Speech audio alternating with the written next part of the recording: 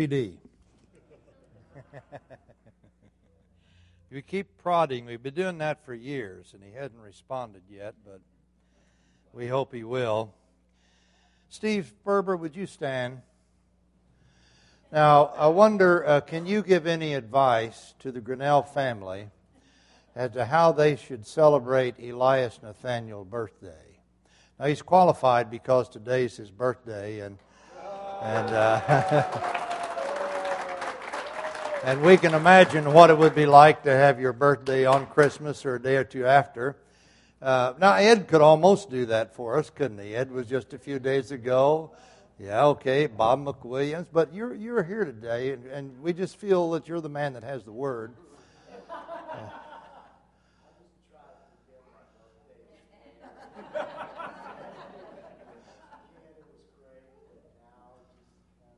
All right, so your advice to Elias Nathaniel is forget your birthday. Is that... All right, thank you, Steve. Now, I've had several comments on my tie. This came from Maddie, my great-granddaughter, so I'm obligated to wear it today. And some have said, it is a curse, let it snow. The children think it's a blessing. Music lovers will also appreciate it. Isn't that special? Now we know everyone really has been blessed, but even though for some this is a melancholy time, our family had our usual wonderful gathering, had I believe 29. We had a few that couldn't make it because of weather, but isn't it wonderful just to be together? Even this morning, there's a special warmth that's here today. Thank God. This morning I want to read the same text that I read at the beginning of the sermon 3 weeks ago, Luke chapter 2, beginning with verse 8. In the same region there were some shepherds staying out in the fields, keeping watch over their flock by night. And an angel of the Lord suddenly stood before them, and the glory of the Lord shone round them, and they were terribly frightened. But the angel said to them, "Do not be afraid, for behold, I bring you good news of great joy, which will be for all the people. For today, in this city of David, there has been born for you a Savior who is Christ the Lord. This will be a sign for you. You will find a baby wrapped in cloths and lying in a manger." And suddenly there appeared with the angel a multitude of the heavenly host, praising God and saying, "Glory to God in the highest, and on earth peace among men with whom He is pleased." When the angels had gone away from them into heaven, the shepherds began saying to one another, "Let us go straight to Bethlehem then and see this thing that has happened, which the Lord has made known to us." So they came in a hurry, found their way to Mary and Joseph and the baby as he lay in the manger. When they had seen this, they made known the statement which had been told them about the child. And all who heard it wondered at the things which were told them by the shepherds. But Mary treasured all these things, pondering them in her heart. The shepherds went back glorifying and praising God for all that they had heard and seen, just as had been told them. You know, we have all of the candles ignited on the Advent candle stand, and we've put away the carols, but I'm not quite ready. Let's stand and sing one more carol. All right, let's just lift our voices to God. Angels we have heard on high, sweetly singing o'er the plain, and the mountain in reply, echoing their joyous strain.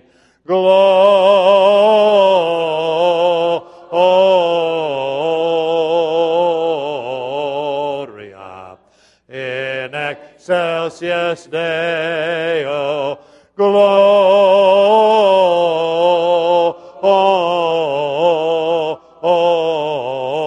Gloria in excelsis Deo. Amen. What a blessing. I thank God for the carols. Well, during this Christmas season, I found myself pondering over and over again the story of the shepherds. As we empathetically try to enter into their world and live with them through that experience, we can only imagine the great excitement that must have filled their hearts as they heard that message from the angels, as they left their flocks and hurried to Bethlehem to see this thing that had been told them, a Savior which is Christ the Lord. And you can just imagine how their imaginations were working overtime. What are we going to see when we get to the manger? And when they got there, what did they see? Well, no obvious miracles presented themselves to the shepherds. Really, all they saw was a humble man, a young woman who had just given birth, and a baby who was laid in an animal trough. There was no halo around any of them, as we often see in our religious pictures, but just humble people. There was really nothing special about the fact they were staying in stables, because it was common custom when there was no place to stay in the barn. Some of us know people who have traversed across Europe with guitars, sleeping in barns at night as they go from village to village. So that was not unusual to them. And of course they knew nothing about the virgin birth. All they saw was a common family, a very common people in the stable. And yet the angels had spoken to them, and they had been surrounded by the glory of the Lord. By the way, here's an aside. We usually think of the angels singing. The Greek does not say that. Had they been singing, the Greek word would have been psallo. The Greek word is lego, which says they said these things. And so they were proclaiming, but there's no evidence in Scripture that they were singing. But even though they found nothing unusual in the stable, they remembered the experience with the angels, and you can just imagine how that event must have stayed with them the rest of their lives. I've sat and thought about, now what was it like in the coming years? I wonder if any of them, 30 years later, when they would have been at least middle-aged and perhaps some a little bit older, I wonder if any of them ever encountered the miracle-working Jesus Christ. I wonder if any of them may have been present on the day of Pentecost and heard the gospel preached and saw the miraculous speaking in tongues and came to Jesus. Or what about this? As they grew older, I wonder if any of their children or grandchildren heard Jesus and realized this is the one of whom their older relative had told them that years ago. They had had the encounter in the field with the angels and actually seen the baby in a feeding trough. And now here he is. Here he is, the empowered one, going about working miracles and bringing words far different from anything that the rabbis had to say. Well, we don't know. We can only speculate. This morning I want to spend a little bit of time studying the shepherds as we enter into their world, look at their example, and certainly there is an example that they have to say to us. First thing that I note as I look at their example is this. The shepherds responded, and we're not talking about this crowd down here, although they do that too. The shepherds responded by acting upon the word that the angels had given them. Notice it said they let us go to Bethlehem and see this thing, and they hurried. And they arrived and they saw in the manger what they had been told that would be there. They responded. I thought about this. What an example that is, to respond immediately and quickly and hurriedly. There are some of us this morning who haven't been very good at that. We haven't always responded to the message. And I don't know why. You know, you think about the case of Lazarus and the rich man. And the rich man, as he saw his situation, Lazarus' situation, remember he said, have Lazarus come and dip his finger in water and just put something on my tongue to lessen my torment. And Abraham said, there's a gulf between us, we can't separate. And the rich man said, then have Lazarus go back to my fathers and brothers and tell them about this. And Abraham said, they have Moses and the prophets. Oh, but if you just sent someone from the dead, if they would not listen to Moses and the prophets, they would not listen even if someone came to them from the dead. Isn't it interesting how some of us are just so obstinate? We have the Word of God clearly, and there's evidence all about us, and yet we do not respond. Are you just absolutely obstinate if you have not responded? I know some people say, well, you know, it's just so confusing to me. This doesn't make sense, all of this gospel stuff. The message didn't make sense to the shepherds either, did it? Go to Bethlehem, and there you'll find a man and a woman and a baby in a trough. And this is the Savior of the world, the Messiah, the Christ. It made no sense. And yet they responded. There's some people that say, well, I don't respond just because I just can't quite believe it. It can't be true.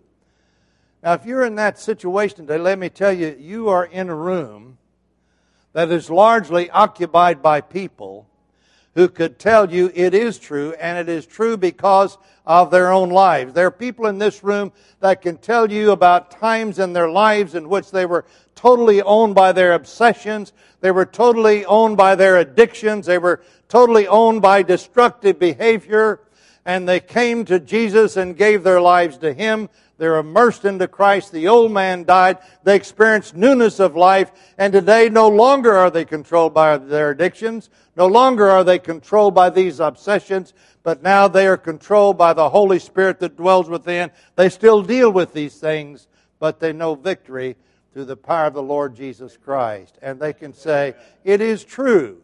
It is true because this is what I was, and this is what I am, and the difference happened here, when I said yes and believed and accepted. The shepherds set an example of response. The people who work for IMSA and the firemen, we call them first responders. But we also need constant responders. Most of us in this room years ago, at one point, were first responders. We responded for the first time. But as the years went by and we began to walk with Jesus, sometimes we get kind of dull and we quit responding. We need to be constant responders wherever we are in our walk with the Lord. First of all, we need to respond to Scripture. You remember what Abraham said to the rich man? They have Moses and the prophets. They have Scripture. They could respond to that, but they don't. And you and I have that today as well.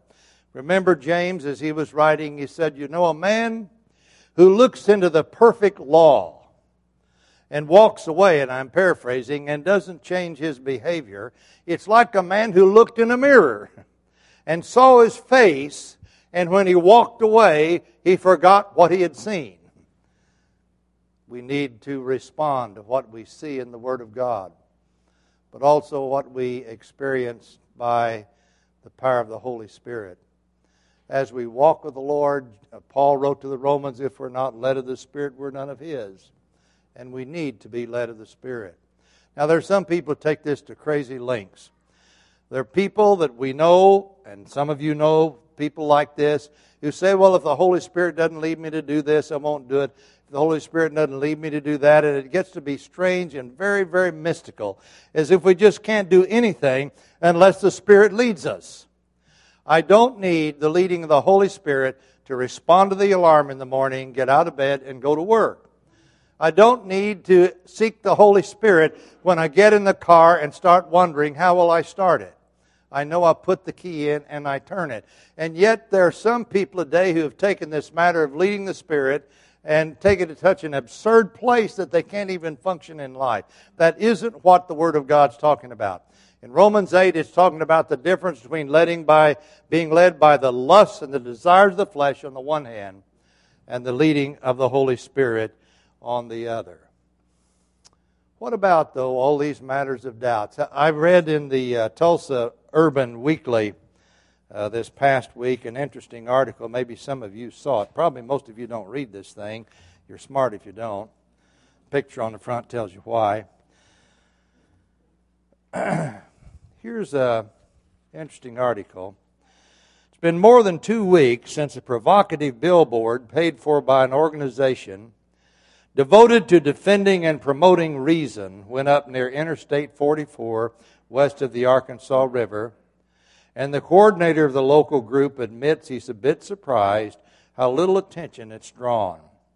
The billboard features a slogan, "Are you good without God? Millions are." Bill Dusenberry, coordinator of the Tulsa Coalition of Reason, the local affiliate of the National United Coalition of Reason, which paid for the billboard, said the sign is an attempt to let passing motorists know that humanists, atheists, and agnostics, a group Dusenberry categorizes as non-atheists, embrace goodness for its own sake, not out of a sense of religious obligation. Now, I read that and I thought, I wonder how that works. So this week I've tried to do that. I've tried to, in my mind, to say there is no God. There's absolutely nothing to all this stuff. And I'm going to conduct my life totally without a sense of God. And I'm going to try to do good and right. You know what? I couldn't do it. Not that I couldn't do good and right, but it was just impossible to cast aside that sense there's a God. His presence is so real to me. And it can be that real to anyone who will respond to the Lord.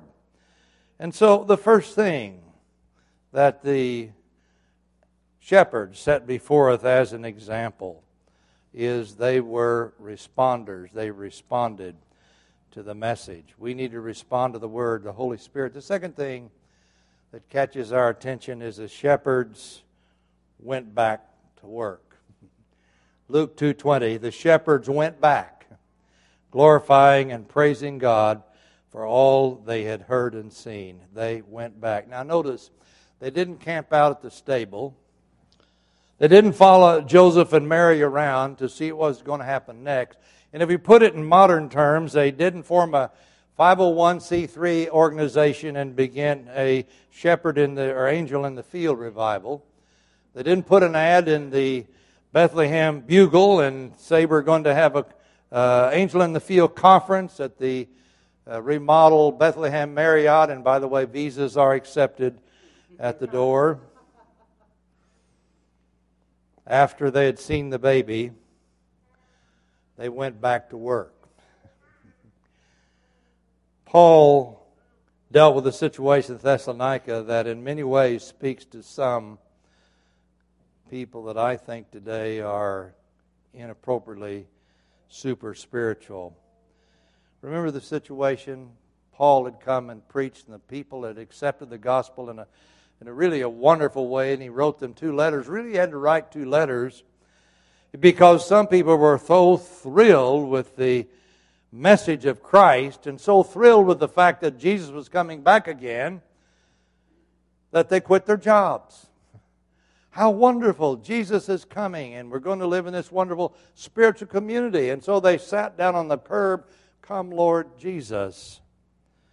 Paul exhorted them. Notice what he wrote, 1 Thessalonians 2:9. "You recall, brethren, our labor and hardship, how working night and day, so as not to be burdened to any of you, we proclaim the gospel of God. We urge you, brethren," 1 Thessalonians 4:10, "excel more.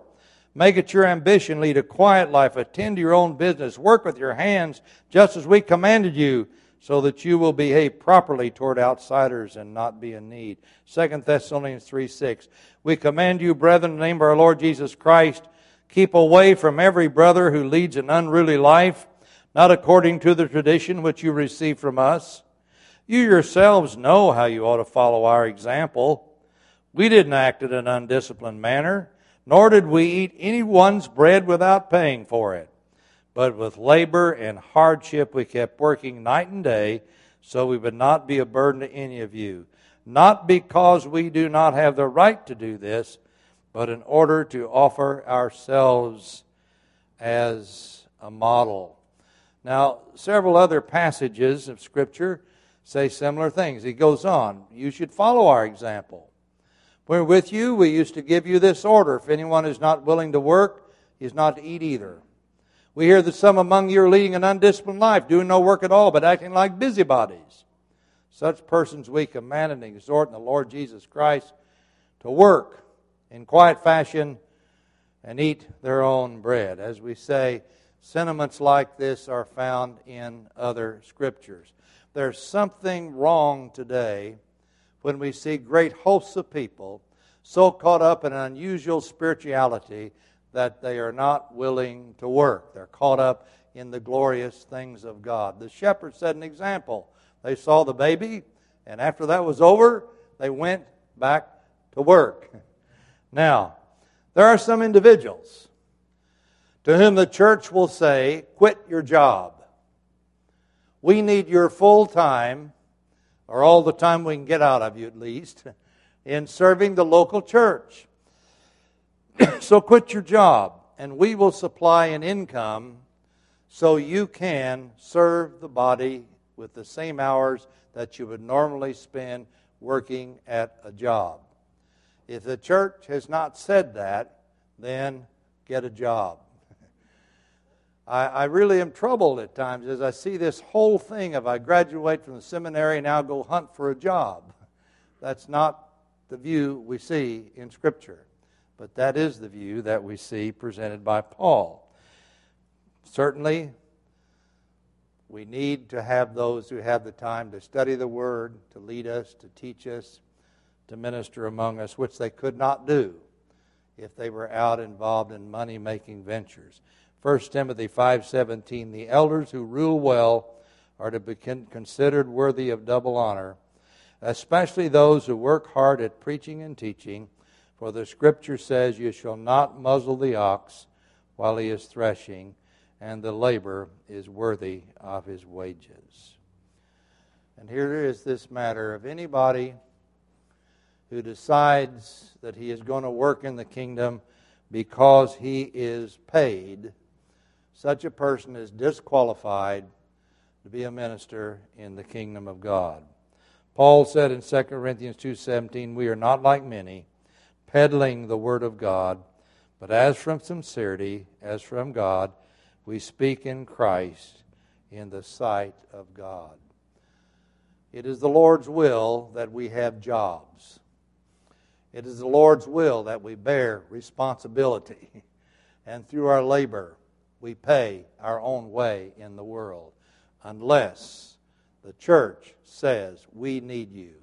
Give up your job. Come, pick up the plow here and do this, and we will supply an income so that you then can serve the King. The shepherds set an example.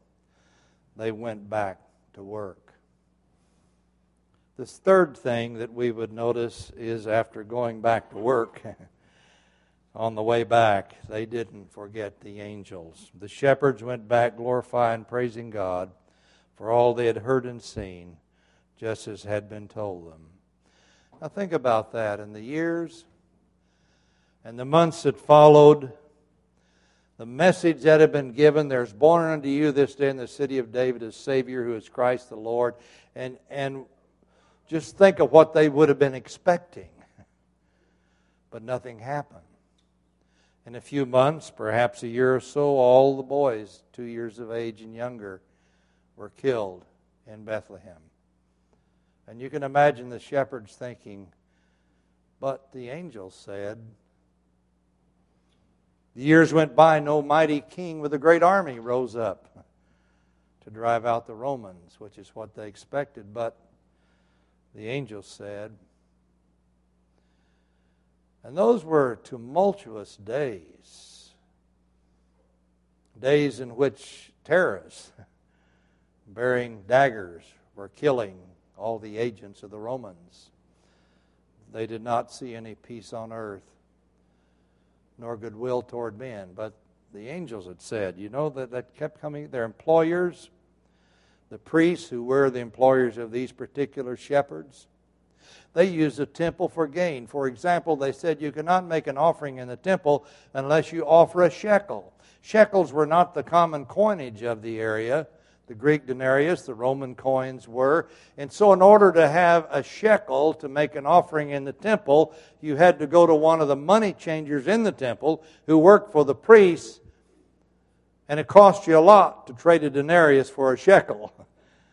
But that's the way the priests made their money. They said you have to offer a lamb, but you can't offer a lamb unless it's without spot and blemish. And we won't consider any without spot and blemish unless they're bought from one of our flocks.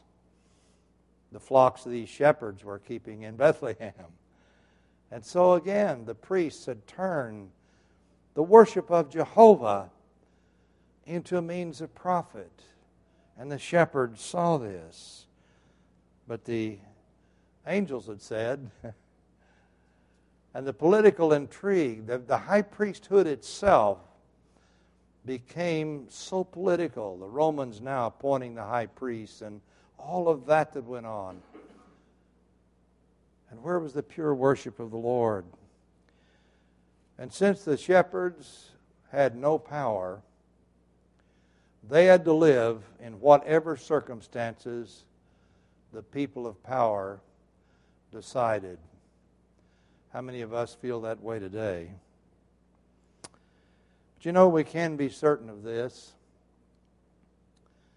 They could not ever have forgotten that night in the field when they met the angels and met the glory of God. And so whatever happened, whatever the circumstances were, they could recall what happened that night when they were keeping watch over their flocks by night. They remembered the angels. It was real. It was solid. It was unforgettable. I know most of your stories, but not all of your stories. And many of you can point back to such a thing in your life. There's some of you, when you first met Jesus Christ, you had an encounter with the Holy Spirit that you were excited, you were loud, and there's one person here whose name I will not mention, I was told was behaved somewhat insanely for a day or two. Some of you know who that is. Others are moved to deep quietness as they reflect upon the depth of what has become real in their lives. But that was a real moment. And whatever happens in life, you can go back and think of that moment. Yes, it's real.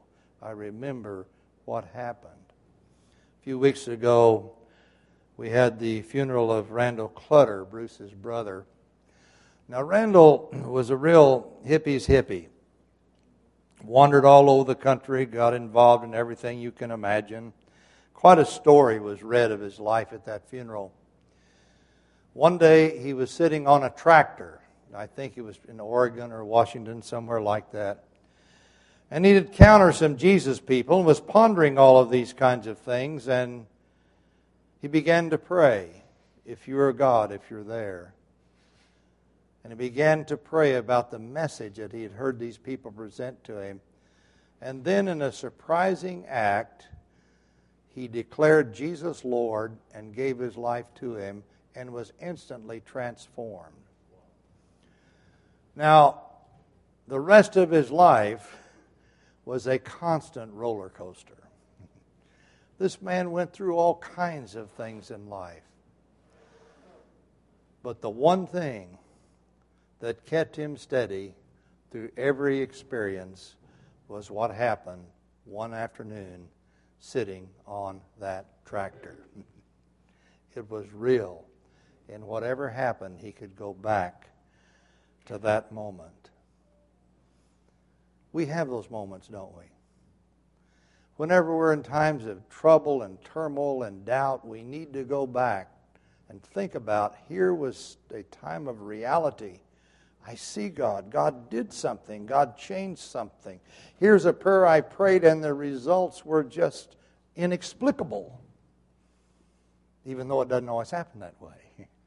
But to go back to those times when there was that solid, that thing that is real, and that will carry us through, even though at times we may not even sense the presence of God, although we usually do.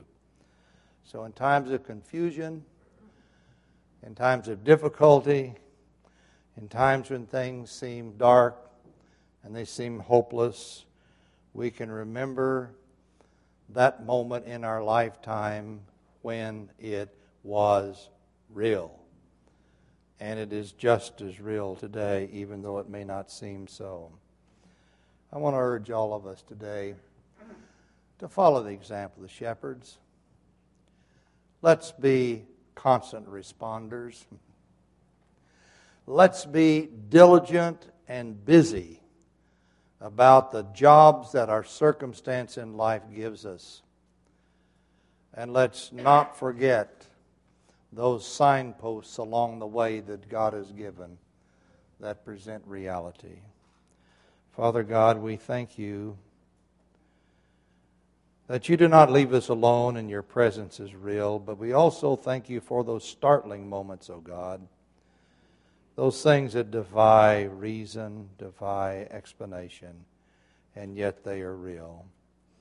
We pray, Lord, that we might model to the world the character of Jesus Christ as we respond to you, as we're diligent in this life, and as we do not forget you. Through Jesus, amen.